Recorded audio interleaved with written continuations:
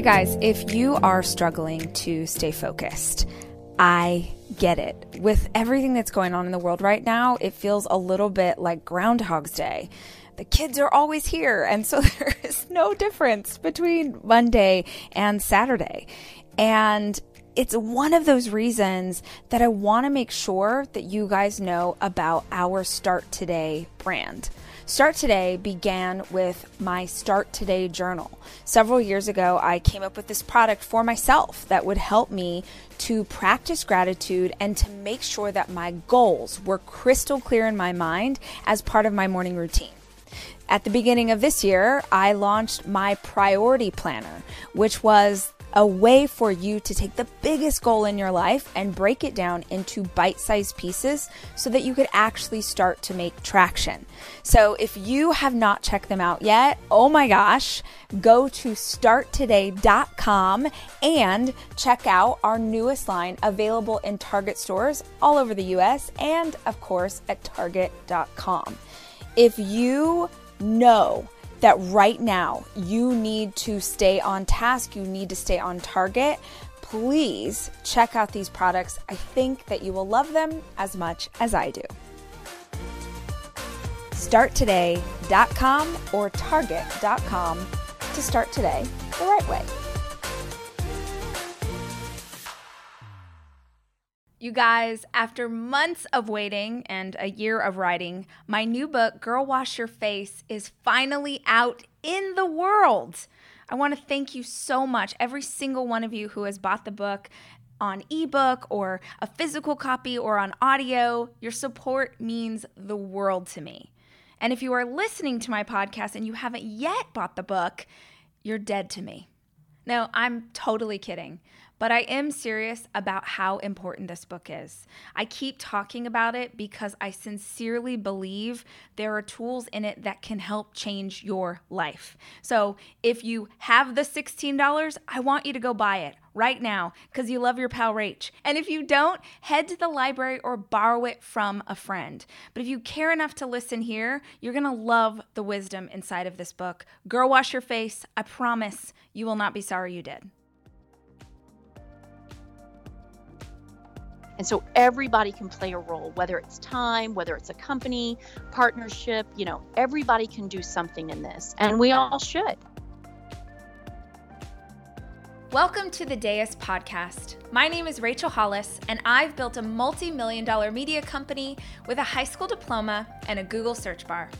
Each week, we'll share direct, tangible advice or inspiring interviews with the same intention. These are the tools to change your life. On this very special episode of the Deus Podcast, I have a conversation with President and CEO of Austin Angels and my new best friend, Susan Ramirez. She tells us about the power we all have to make real change in our communities, why she was called to help fix the broken foster care system, and gives us a first step to starting a nonprofit. Here's our conversation.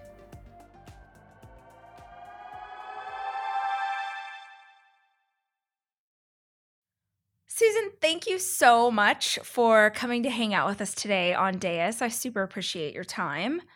It's such incredible work that you guys are doing at Austin Angels. If someone has not heard of you or the organization before, would you tell them about who you are and what you do? So Austin Angels is a nonprofit organization that supports foster care children and their caretakers. So there's this huge margin of people who really care about the orphan crisis, but they don't even know where to begin to volunteer. And when we think about the foster care as a whole, it can be really overwhelming. And so our organization basically pairs individuals who are not called to foster and not called to adopt, but want to play a role in a child's life, want to make a difference. And what we do is we pair those individuals or volunteers with foster children and their caretakers. And we basically wrap around community support for families who are caring for children. So our program, we kind of focus on 3 areas of impact. So the first area of impact that we focus on is intentional giving. So most people know that when Jimmy or Johnny are pulled from their home, oftentimes it's a very traumatic where police, they come in, they pull the children, and they might not get to grab their favorite teddy bear, or they might not get to grab their favorite sneakers. And so the intentional giving part means that we meet practical needs that the children need and also things that they want. And then the second area of impact that we focus on, so intentional giving, is relationship building. So what that means is that our volunteers will walk alongside children and find out what their dreams and aspirations are, what they like to do. So if they're really into baseball, then our volunteers will help to pay for baseball lessons, their uniforms, and all the equipment needed. And then the last component is mentorship. And so what that looks like is that for our kids who are in high school, we begin to have the conversation with them.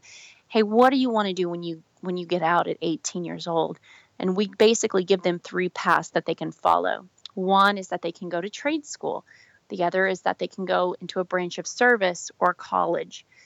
And so what our mentors do is they basically expose them to all the experiences and really equip them so that when they're 16, they get their driver's license, that they actually do graduate from high school, and then that they get to go and really become who what we say God had always intended them to be, because the statistics for children who are in the foster care system are so bleak. And so that's our program. A couple of things that I really want to make sure that listeners understand. And one is, as you know, and maybe some of the listeners know, I'm a former foster parent. And so I know firsthand how brutal, just absolutely brutal this system is. And before we got into the system, before we decided to become foster parents, other people who had been a part of it had told us, prepare your hearts. This is a really hard thing to walk through. And you can't know until you're inside of it. You can have a little bit of an idea, but you can't possibly understand. And so one of the things that is so powerful to me about what you do, I mean, there are so many elements, but the first thing that I was that so appealed to me was you come alongside the family. You are there for these babies, but you were coming alongside the foster parents because you, you're my friend, and I think you're a freaking genius, but you went back, you worked backwards. You didn't say, and there's incredible organizations that do this, but you weren't like, we're going to get them a gift, or we're going to get them a backpack, or we're going to get them. You went back and systematically looked at what is causing the problems at the end of the system, and how can we make change? Can you talk to, tell me about coming alongside the families? Because I think that's super powerful.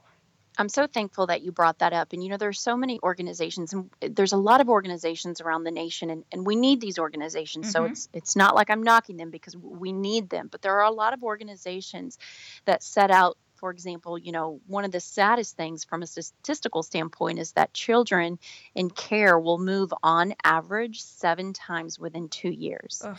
And so that's 7 new mommies and daddies and new sets of friends, if they even make them. And this is why children who are in the foster care system are so far behind in terms of school. And this is why 55% will not graduate high school, because they move so often. And so one of the things that a lot of organizations across the nation do, and it's needed, but they say, I'm so sad about the fact that children have to move from home to home with the trash bag. And that is sad. It's devastating. But the truth is that you could give a child a Louis Vuitton bag and say, pack your stuff in this and move to the next home, but their self-worth doesn't improve, because it's not about the bag. It's about the fact that they have moved yet again. And every time a child moves, the trauma just gets further and further. So, I'm glad that you brought that up, Rachel, because the foster care, when we talk about it, this is a social issue. If you're not outraged by it, it's because you just don't know about it. And so this is a social issue that has all these shoot-offs of problems. And so when we talk about the prison population, and what we have done is that we have paved a path of failure, really, for these kids. The statistics are so stacked against them that we know, when we look at the prison population, the majority of the prison population is made up of former foster care children. What's the percentage? Remind me of the percentage. So there's all these different stats, but somewhere around 80% is the prison population. And so the reason It's why people amazing. don't know about this and don't talk about this is because that's kind of a nasty thing. It's a nasty term. Nobody really wants to talk about it. And, every time we turn on the TV in the morning and we watch the news, for example, some newscaster is trying to get a dog or a kitty adopted. And that's important. And I'm not saying that it's not. But we're not talking about the fact that there is a child probably within 5 minutes of where you live who needs a mentor, who needs somebody to come and pour into their life, or who needs to be adopted. And so why are we as a nation not talking about this? And I just believe that there's this huge margin of people that really, really care about the children of our community, but they just don't know what to do. And so we are trying to not only solve the foster care crisis, we are trying to reduce the prison population. If we can get rid of 80% of the prison population, what does that do to our tax dollars? Yeah. And then we talk about our homeless population, 50% of our homeless population. So what happens is that these kids live a mediocre life at best, only to age out of care, to have no direction, to ultimately end up homeless. And so we're trying to solve the prison population. We're trying to solve the homeless population. We're trying not solve it, but make a dent in it. And then when we talk about human trafficking, the human traffickers go after the most vulnerable children of the nation, which are our children who are in the foster care system. And so there's this crazy statistics that says 66% of children, when they age out of care, are either going to get human trafficked, they're going to end up in prison, or they're going to die within 1 year of aging out of care. That's so and when we horrible. talk about how many kids, so our name is Austin. We are in Austin, Texas. So Austin Angels controls, we're here in this territory, but we have a chapter in Amarillo, and we're launching chapters all over the nation. But the truth is that it's going to take communities of people that come together to walk alongside these children and these families who are called to care for them. I mean, I've heard you say it a couple of times before. You're like, I'm not called to foster. I'm not. Yeah.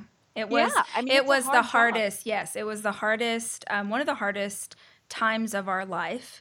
There is a very special and specific person who God calls to that space. Absolutely. But the idea that you are, you're mentoring these children, but you're also supporting the parents who are caring for them, because when you are in this space, at least for us, we felt so alone.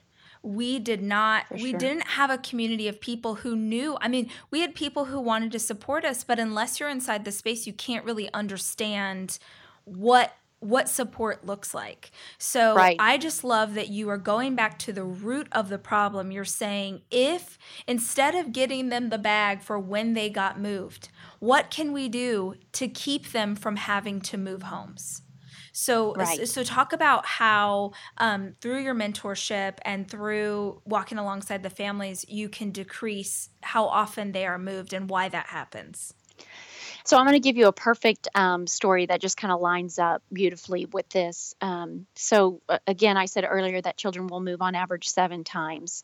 And, we can really play a huge role in this. So we got a call from a foster mom who was really struggling with a young man. We're going to call him David. And this foster mom calls me and says, hey, listen, I want to get into your program. I hear about the support. And so we get in, and we're 3 months in loving on David and this family. And she calls and she says, this is I can no longer deal with David, and we need to put in a removal notification. And I said, well, hold on. Have we talked about this with the Love Box group? Tell me what's going on. And David was so angry. He had had 2 failed adoptions. He's only 8 years old. He had had 2 failed adoptions, and he was on all these psychotropic meds that then affected the way he slept. And so he was performing poorly in school, and he would come home and he would punch holes in the wall. And so I said, well, listen, maybe we give David an outlet. Maybe we can sign David up for boxing classes so that he can get some of his frustration out. And so we talked to the Love Box group, and we said, hey, listen, would you be willing to go and pick up David 2-3 times after school, take him to boxing, take him to dinner, do some homework with him, and then drop him back off at home? And what had happened was David got into this routine of this boxing, and he really loved it and was really excelling. And also, by the way, he would go home and he was exhausted because he had boxed and gotten all his frustration out for an hour. And within 6 weeks, the mom had said, okay, David's no longer punching holes in the wall and now he's sleeping all the way through the night. And because Mm. he's sleeping all the way through the night, he's actually performing better in school. Mm. And now this boy who was so aggressive at home is now really thriving and really flourishing. And we don't want to do a removal on him. And that's just one case. So Yeah. in Central Texas, we have 200 children that we serve. And our program, what we're seeing is that major changes are being that are happening in terms of we're slowing down from children being removed and going to a new placement, children who are making better grades in school, Mm-hmm. all because they have somebody in their life that says your life matters Mm-hmm. and it matters to me. Yeah. And those are important things because you can either breathe life or you can breathe death into somebody. Mm-hmm. And these children have just had whether they were physically abused or emotionally abused. Y'all, we are doing a community-wide challenge and it's totally free, and I am challenging you to join us. It's called Next 90 Days, as in, how can we be intentional, thoughtful leaders for the next 90 days? We're going to need our community. We're going to need accountability more than ever. So I want you to head over to theholliscode.com/next90. That's theholliscode.com/NEXT90 and join us. Every single week, Dave and I will be teaching on a different topic, things like perspective or reaching for joy or dealing with anxiety in these crazy times. We are going to give you so many free resources and surround you with community. When we did this at the end of last year, we had 650,000 people sign up, and we feel like it can be bigger than ever. Come together in a community of like-minded people and let's learn how to choose our mindset no matter what is happening in the world around us.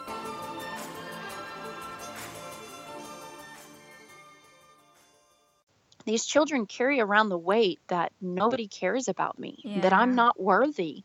And so to have an adult or Rachel, to have somebody like you come alongside a child and say to them that you matter. Your Mhm. life, your goals, your dreams. I mean, you breathe life into so many people, every week.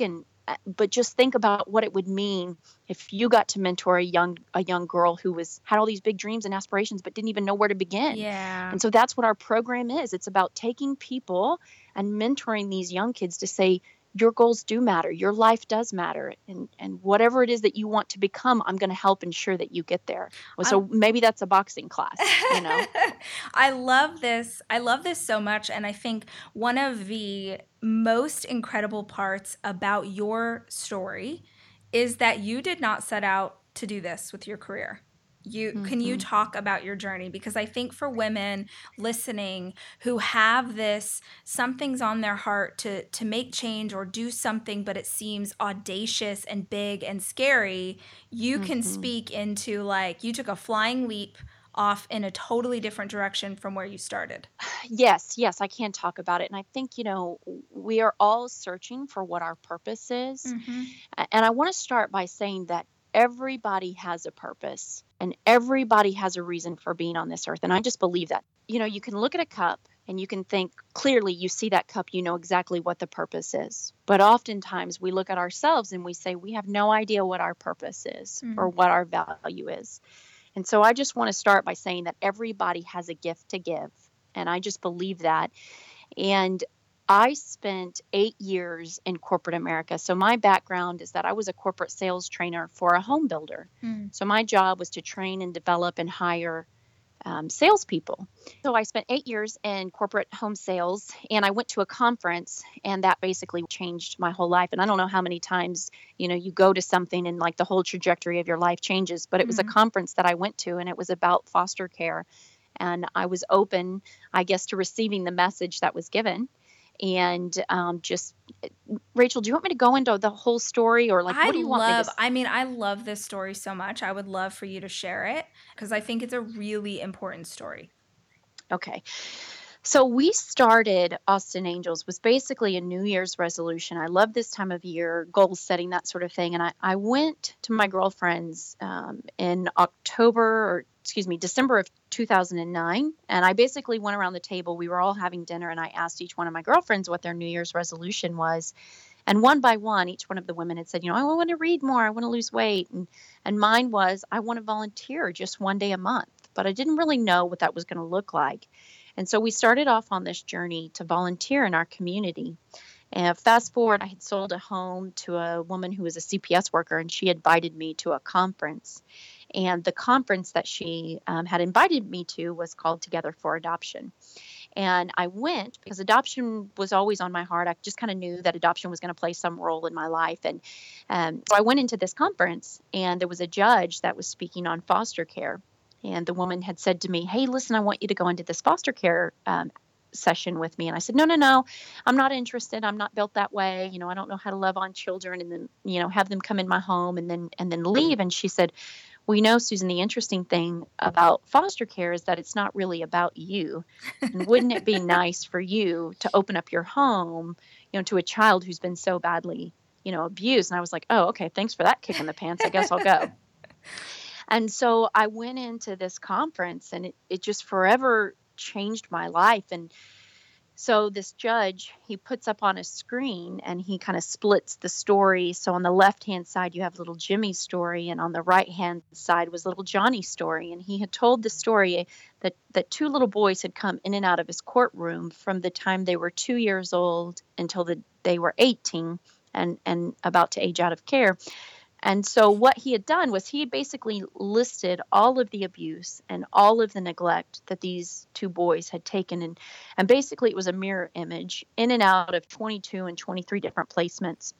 And the little boy on the left-hand side of the screen, no matter how many times he would move schools, he would always really excel in his schoolwork, which is a huge thing for children if you can actually excel in your schoolwork when you're being moved so often. So at any rate, they have these things called picnics. Picnics are for children who are eligible for adoption. They get to go and they have the opportunity to meet all the mommies and daddies who are, open for adoption. Mm-hmm. And so it's a beautiful thing for children who get chosen every year.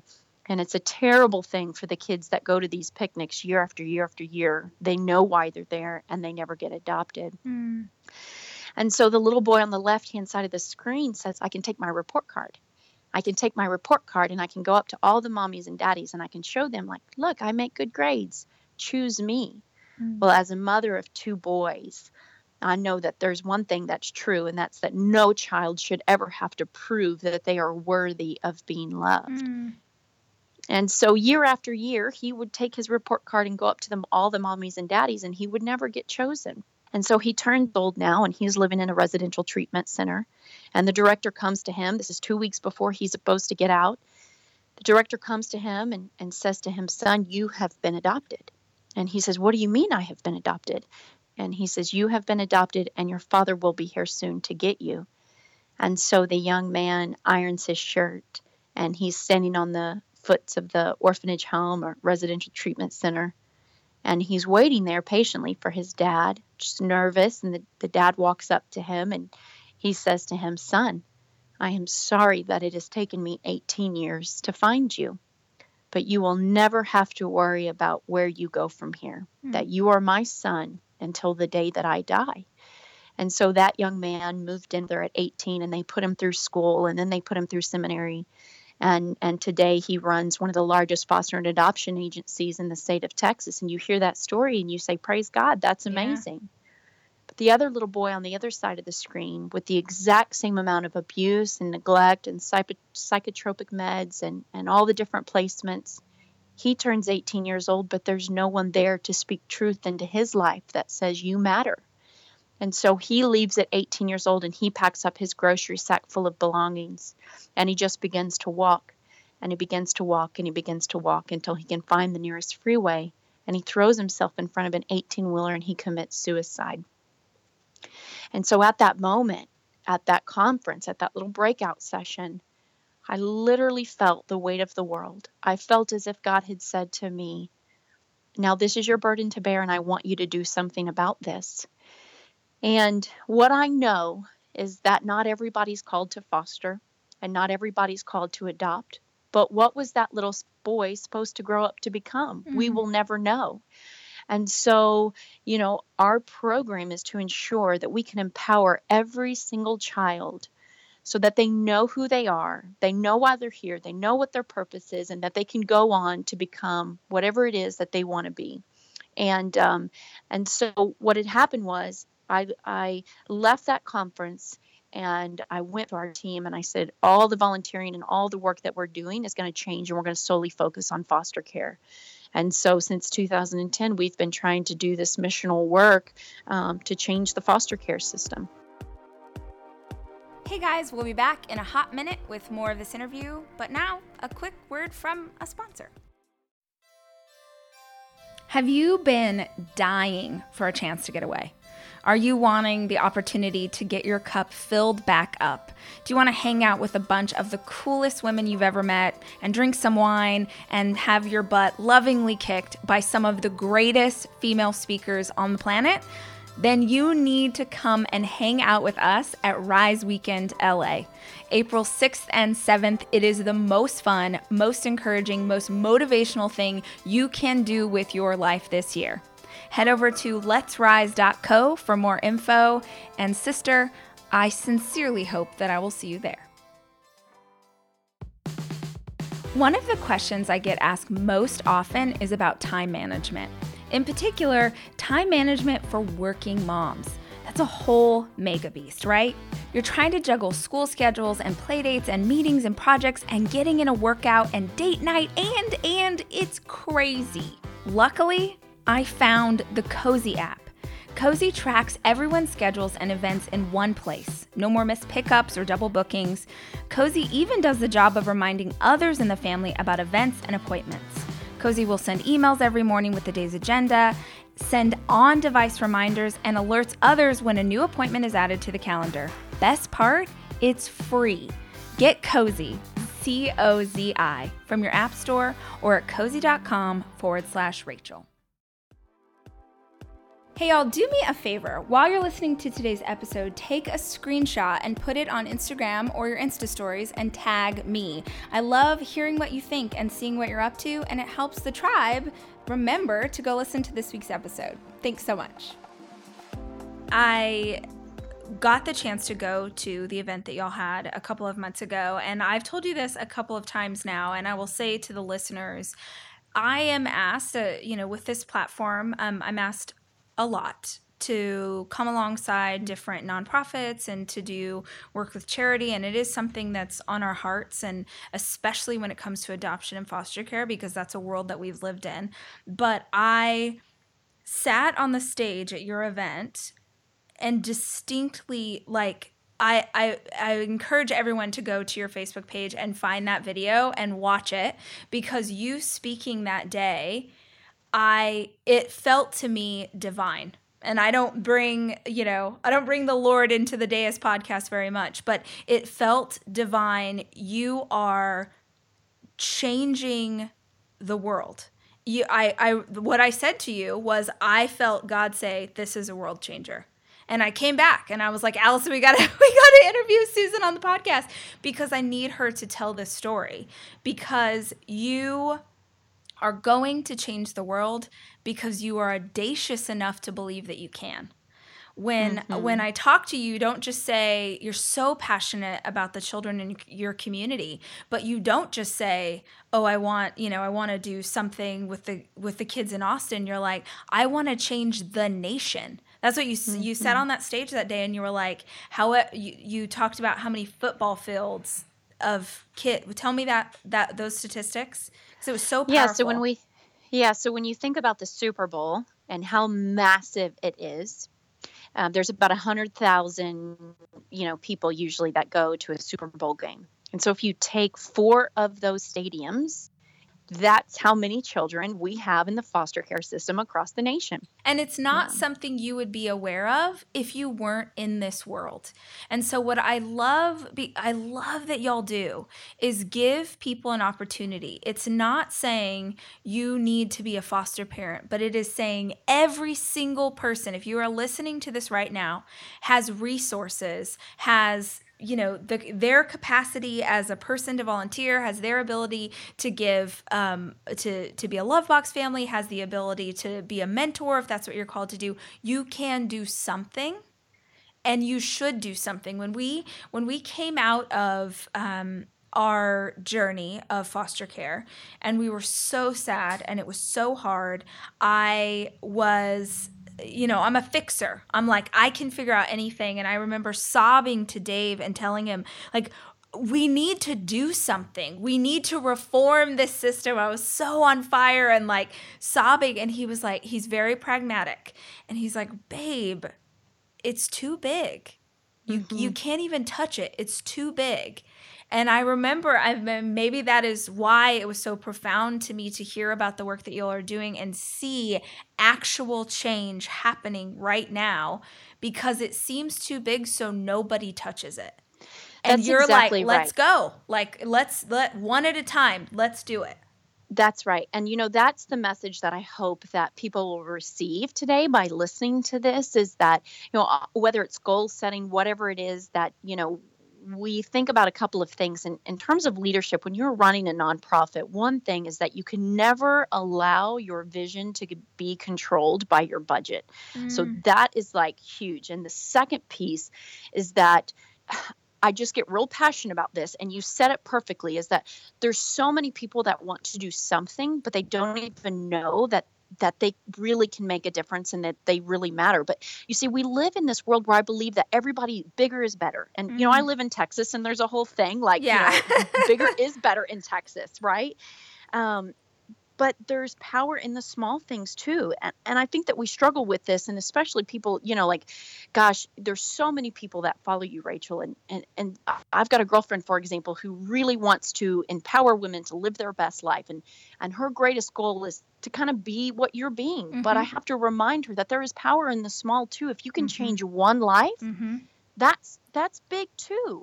That not everybody is called to do this big, massive scale thing.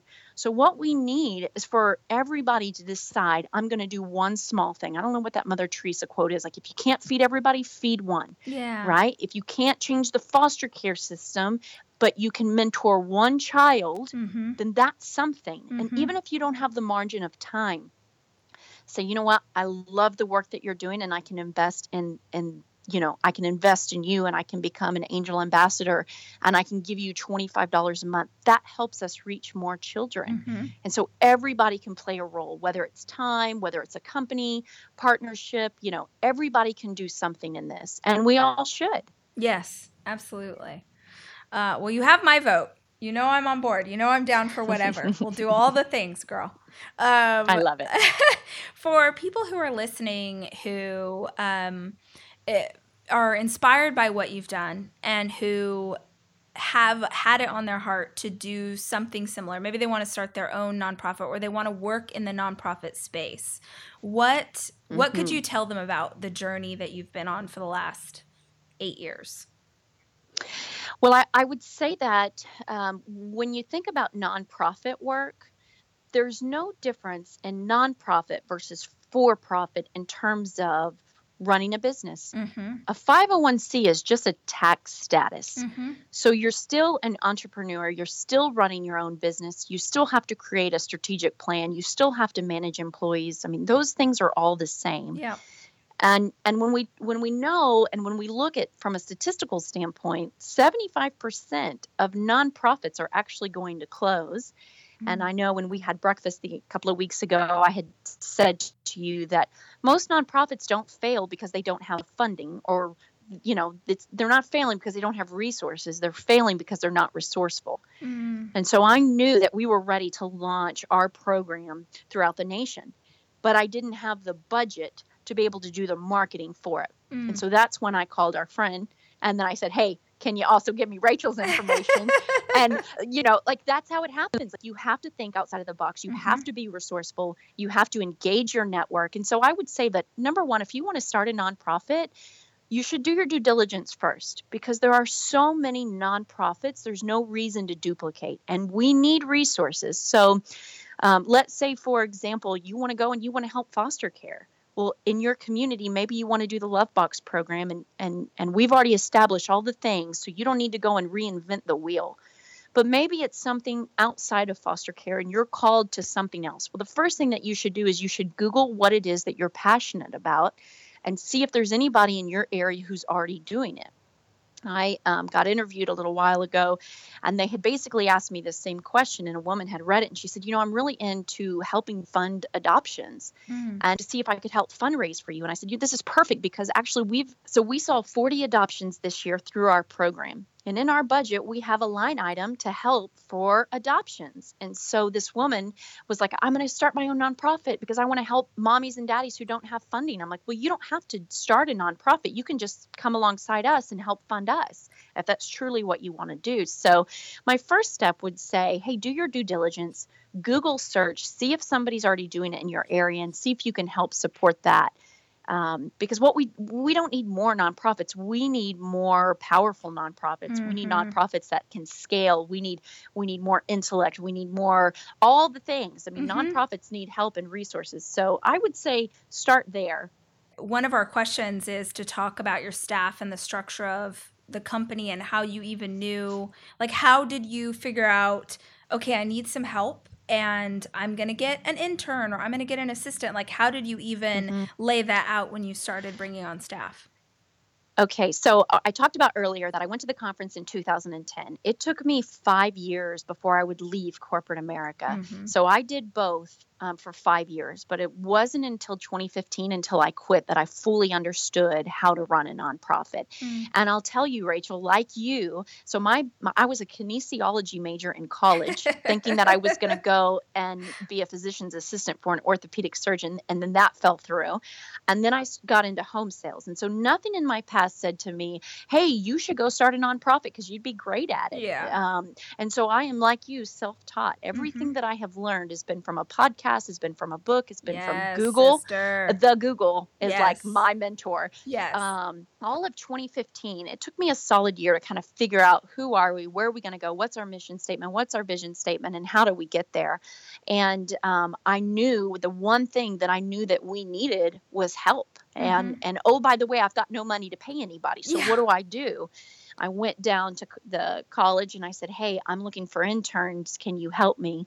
And having interns completely changed everything for us, because now I don't have to focus on the social media, and I don't have to focus on the case manager. I can focus on moving this mission forward. And so, the one thing I would say about interns is that you always want to get interns who have to do it for a grade, because when they do it for a grade, man, they sure do work their little tails off, versus like, oh, I just want to learn and get experience, and then I never show up. That's so real. Good tip. And what size is the staff today? So we have a pretty small staff. So we have 6 people on staff that work full time for us. And then in addition to that, we have a board of directors that all roll up their sleeve, and they all have job titles and roles, and they all commit to working, 10 hours a month too. That's awesome. But they do it for free. Yes. And you are, you're going to grow in 2018.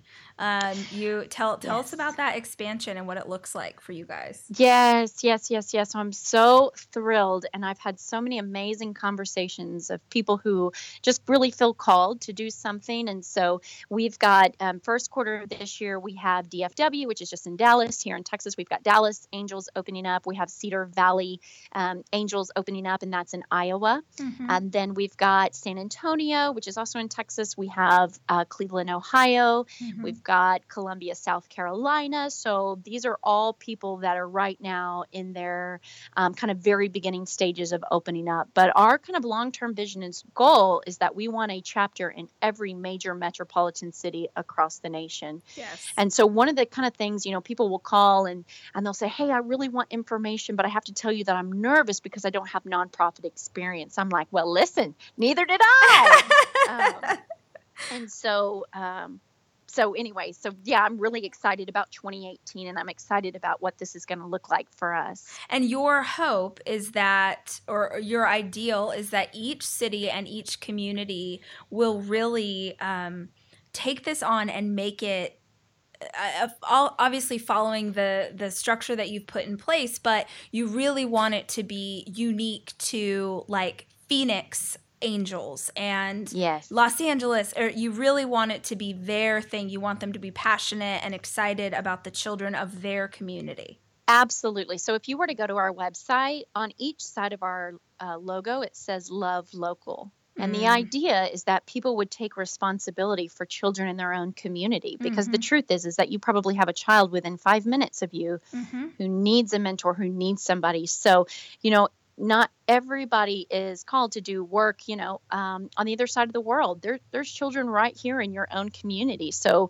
the Love Local is just a stamp that we put on because we believe that it's going to take the people in the community to change the children. So yeah, I love that. So tell me this. Let's say someone's listening right now, and something about what you just said, something about talking about the local branches, it's lighting a little fire. There's a tingle in their heart. There's something. They've caught their breath. They're interested. What would you say is the ideal person? Like, who is this for? Yeah, and I feel like, I feel like the magic is that there isn't an exact type, but like, what would if you're like, if you are this kind of person and there's something on your heart, man, send me an email. Yes, that's so good. So, well, first, I had a woman come from Houston one time and sit through one of our board meetings. And after we got done, we went to lunch, and I was like, so what do you think? And she was like, oh my gosh, I am nothing like you. I'm never going to be able to do this. And I was like, no. I was like,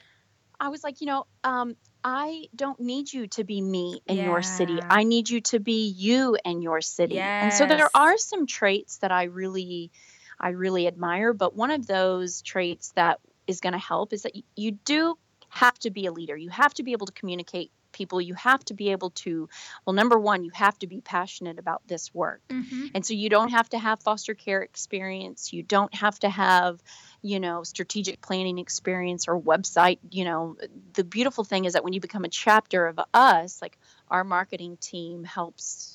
You don't have to hire a marketer because all the marketing will be done here in Austin. And you don't have to hire a CFO because we have one for the whole nation. And so, you don't have to have those types of giftings. But what you do have to have is a real passion, a real fire in the belly for this work.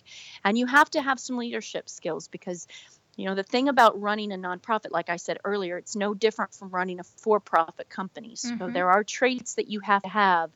And so if you feel passionate about that and you want to have a one-on-one conversation with me, you can go to our website and you can fill out a form about wanting to know more information, and we can jump on a call and I can kind of give you those skill sets that we really look for. But really, it's about love for your community. I love that. Are there ways to help if you don't have, if you're not in Austin, if you're like, man, I'd love to be a Lovebox family, or I'd love to be supportive, are there ways that people listening can be supportive of you guys, and what does that look like? Yeah, so we have a program called the Angel Ambassador Program, and what that is that's for people who maybe either are out of town or they don't have the ability to actually sign up to be a Lovebox leader. And so they are a monthly donor that starts at $25 a month and goes up to wherever they feel comfortable. But they donate funds, and that helps for our operational expenses and also for our Lovebox families in cases. So we will have kind of an emergency funding situation where we had a mom in our program who was actually going to lose her 5 children because her home was in really severe need of improvement, but she could not improve her home. And so we actually raised enough money to buy her a brand new home. Wow. And completely outfitted it. And she actually got to move forward and adopt her 5 children because we gave her a new home. And so when we pull all of our funds together, I mean, that's when real miracles happen and real change happens. So, maybe you're in Kansas and we don't have anybody right now who's wanting to open up a chapter, but you really love this and you want to be a part of it, then you can sign up to be an Angel Ambassador. That's so rad. One of my favorite things about you is that you remind me a lot of me. It's like really true. Is that we like have just instantly become friends. It's not even a joke or something that I'm saying here for this podcast. You are, of all the people in my life, like similarities in terms of we both are podcast nerds, we both are book nerds. We're constantly growing. It's a huge value in our lives. So I would love for you to talk about that because it's something I'm really passionate about. What are the books that you have read in the last year, the last couple of years that you feel like have really impacted your growth as a woman, as a leader, as a mom in any area, but you just really loved them? Yes, yes, yes. Okay, I love this. This is like one of my most favorite things to talk about. And, what's interesting is that when you're running an organization, when you're at the top and there's nobody above you, there's nobody to pour into you. Yes. And so you really have to take responsibility in your own personal growth. And so one of the things, every single day I listen to podcasts. And so you're like, where do you find time? It's like, well, when I'm putting on my makeup in the morning, Yep. or I'm always in the car. Mm-hmm. And so I'm constantly listening to podcasts. So one of the podcasts that I just absolutely love and listen to all the time, besides yours, Of sister, course. I've listened to every one, is I listen to EntreLeadership. Yes. And I also, but my favorite above that one is called Leadership Momentum. Have you ever heard of this by Chris no. Brown? Oh my gosh. Okay, so this is a thing. So it's my number one favorite podcast, but it is a spiritual podcast. So Okay. Chris Brown, this guy, he interviews every mega pastor from across the nation. So I just believe in leadership development, and I'm telling you, it is like it just pours into your soul, and it's the greatest mentor I have. So I listen to Leadership Momentum probably every day, and then I also listen to Guy Raz. Yeah. How I Built This. Yes, I love How I Built This. It's another one that I listen to all the time. So those are kind of my three go-to podcasts. But then, of course, I listen to Jen's podcast, Jen Yeah. Hatmaker. Yeah. But that's fun. Yeah. It's not really business, but it's just fun, Yeah. And yours. So I have like 5 that I listen to regularly. And then there's another one that's local here. It's called Two Guys on Your Head. And it's a psychology podcast, but they do talk a lot about leadership. And so that's kind of a good one too. But Leadership Momentum, I say, go for it if you're not already listening to that one. I literally wrote it down on my notes right now. So that I can listen to it later. And then in terms of books, so this is where you actually don't know, and you might totally lose respect, but I don't read. Oh, you're not a reader. Okay. No. Well, we can still be friends. I don't read fiction. I Oh, don't no. read fiction. Okay, no, that's fine. I read so much of both categories that I can be anybody's book nerd friend.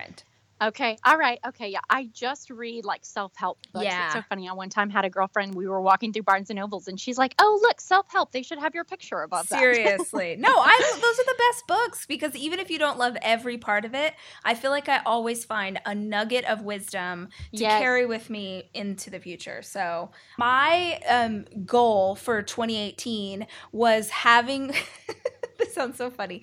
But having more friends who are in similar spaces to me in business, because I am, blessed and I've got friends, but I just don't have a lot of friends in the same space. And so I had sent Susan a text like 2 weeks ago and said, will you be one of these friends, and this friendship will consist of once a month we get on the phone and we talk about our goals. It's like an accountability buddy or something, but whatever it is, that's what we are. And in this conversation, I was telling you that as we're going into 18 with the company, my focus is that I want to make sure that we keep our focus. So we, hey, this is what we do, and we want to make sure that everyone's headed in the right direction. And she told me, go pick up the book called The One Thing, which of course I primed while we were on the phone with each other. I bought it while we were on the phone, and I'm halfway through and I really dig it. And in fact, I started wondering, could you define the one thing in different areas of your life? So for instance, the book is about what is the one thing that you could do in your business right now that would turn everything around, or that would scale it or grow it like crazy. And so I wondered, what is the one thing that you could do for your health?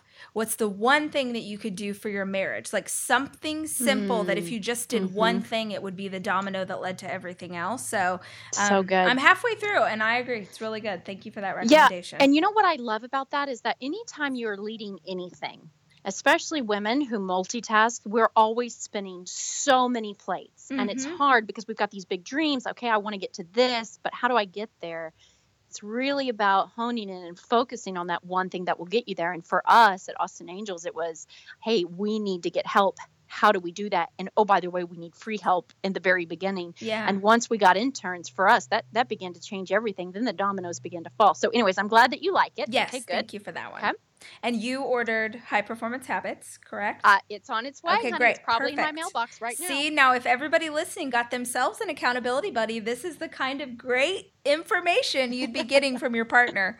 So I, as you know, because you're a listener, I ask everyone the same 5 questions on every single episode, and I would like to ask them to you, Brend. Fabulous. Bring it on. What time do you get up in the morning? Usually about 6:30. Okay. But listen, here's a disclaimer, is that I am a total sleeper, and I could sleep for days, but I've got a young one. I've got a 1.5-year-old who's just wakes up at 6:30 every day. But the truth is I could really sleep all day. Yes. All right. Do you go to bed early? Are you like, no, never. Come Midnight. on. What? I know, it's terrible. It's my best time to work, honestly. I know, After but it's so important. I put the husband and kids to sleep. Yes. That's when I get up and work when the house is quiet. Girl. I know, it's terrible. I know. All right. What, are you a coffee drinker? And if so, what's your order? I'm a major coffee drinker, that's for sure. I live on it. Me too. I usually have about 2 cups a day, but I'm pretty simple. I just like black coffee with 2 teaspoons of half and half. No sugary stuff. I don't like the sweet stuff. Nice. When you travel, is there an item that you can't live without? Yes, I always have a bottle of water with me. Mm-hmm. Always. Mm-hmm. Just drink so much water. But then also I have a little nail kit. So I'm obsessed with nails. Oh, really? And I always have a fingernail filer and a cuticle clipper with me at all times. How funny. What a random, like, you were for sure the first person to go there, and I appreciate it. I wish I had said something a little bit more. No, I love it. Interesting. But the thing is, everybody's just, like, there hasn't been one person yet who said something like so life-changing. It's always everyone's like version of a security blanket. Something practical. Yeah, it's super practical. Yeah. So what is your favorite physical activity, your favorite workout, and how often do you do it? So probably my most favorite thing is I live in an older neighborhood that has some hills. And so 5-6 times a week, my oldest boy rides his bike, and I put my youngest one in the stroller, and we walk for 30-45 minutes, 5-6 times a week. But then I really like to lift weights. My best friend is a personal trainer. And so I really enjoy lifting weights. I don't love to run. I know you're a huge runner, but getting under a squat machine makes me feel powerful. No, that's a good Even one. If it is just the bar. It makes me feel powerful too. I need to do it more. So for the women who are listening to this, if you could give them one piece of advice that they would actually take, one bit of wisdom that they would really, truly sit with and marinate in, what is the thing you would tell them? Okay, so early on, when we were forming Austin Angels, I had an attorney who we were working with to get some kind of legal mumbo jumbo worked out. And I remember asking him a question. I wanted his opinion. I'm a person that really values opinion and collaboration. And I had asked him what his opinion was, and he stopped me and he said, well, Susan, this is your company. What's your opinion? Because who cares what my opinion is? And I kind of paused for a moment, and he said, have you ever heard of the story of David and Goliath? And I was like, yes, learned that. And, when I was 5, I was like, he goes against the giant, he throws a rock, boom, hits his head, and then he cuts his head off. Like, yeah, what's your point? Mm-hmm. And he says, well, Susan, that's not actually really the full story. He said, David, when he was going into battle, when he was getting ready to fight, the king and all his brothers put all this armor on top of him, wanted him to go into battle with this big, long sword. And had he had gone into battle like that, he probably would have died. Mm-hmm. But he trusted his instincts, and he said, no, like, hey, just give me some rocks and, like, I'll do the deal. And so he said, people sometimes, when you ask their opinion, they want to put armor on you, thinking that it's the good and right thing. And so many of us women go to our friends or go to our people that we love, and we say, hey, give me your opinion. Tell me what I should do. And the truth is that we know what we should do. Mm. And so if I can share any kind of, anything today, it's that, chances are we know what we need to do. Mm. And God has gifted us with, everything that we need to make those kind of decisions. And so anyways, I learned that from the attorney that day, and kind of was like, what? God has put me in this position for a reason, and I know what the answer is. And so, so anyway, so that's that. It's about, really reflecting about this is you in this situation, and only you can make the best answer for yourself. So there it is. I love that. So good. Oh, good. Well, thank you so much for taking the time to sit with us today and talk about the work that you're doing. You inspire me every single time, and I've heard these stories more than once, and every time I get tears in my eyes, and I'm just so on fire for what y'all are doing, and I can't wait to help you make it even bigger, and everything that we can do, we are so behind you. I really don't say that lightly, and I don't ever say that publicly, but you guys are actually making change in children's lives, and we're so excited to be a part of it with you. So thank you for your work, and thank you for your wisdom. We will be back with another episode next week. In the meantime, if you have a moment and you can write a review or subscribe to the podcast, that is life to those of us who work so hard to produce every single episode. For more information, you can check out deuspodcast.com or stalk me on every form of social media. I am Miss Rachel Hollis on every single platform. This week's featured iTunes review comes from Enid Jones. All the things. Rachel is the real deal. I love that she shares from her heart the highs and lows. She's not afraid to tell it how it is. I'm so glad that this podcast exists. As a small business owner and dreamer, I am thankful for women that are willing to share their stories. She shares from a perspective of business professionals, and not just as a mom or as a woman, but as powerful human beings changing the world. This is wholeheartedly worth my time. Hey, Enid, thank you so much for your review. We super appreciate it. And if you're listening and you want to be featured as our weekly reviewer, well, sister, go write something nice on iTunes. Thanks to our producer, Allison Cohen, our sound engineer, Jack Noble, and our sound editor, Andrew Weller. Most importantly, I hope you heard something today that inspires you. I'll see you next week.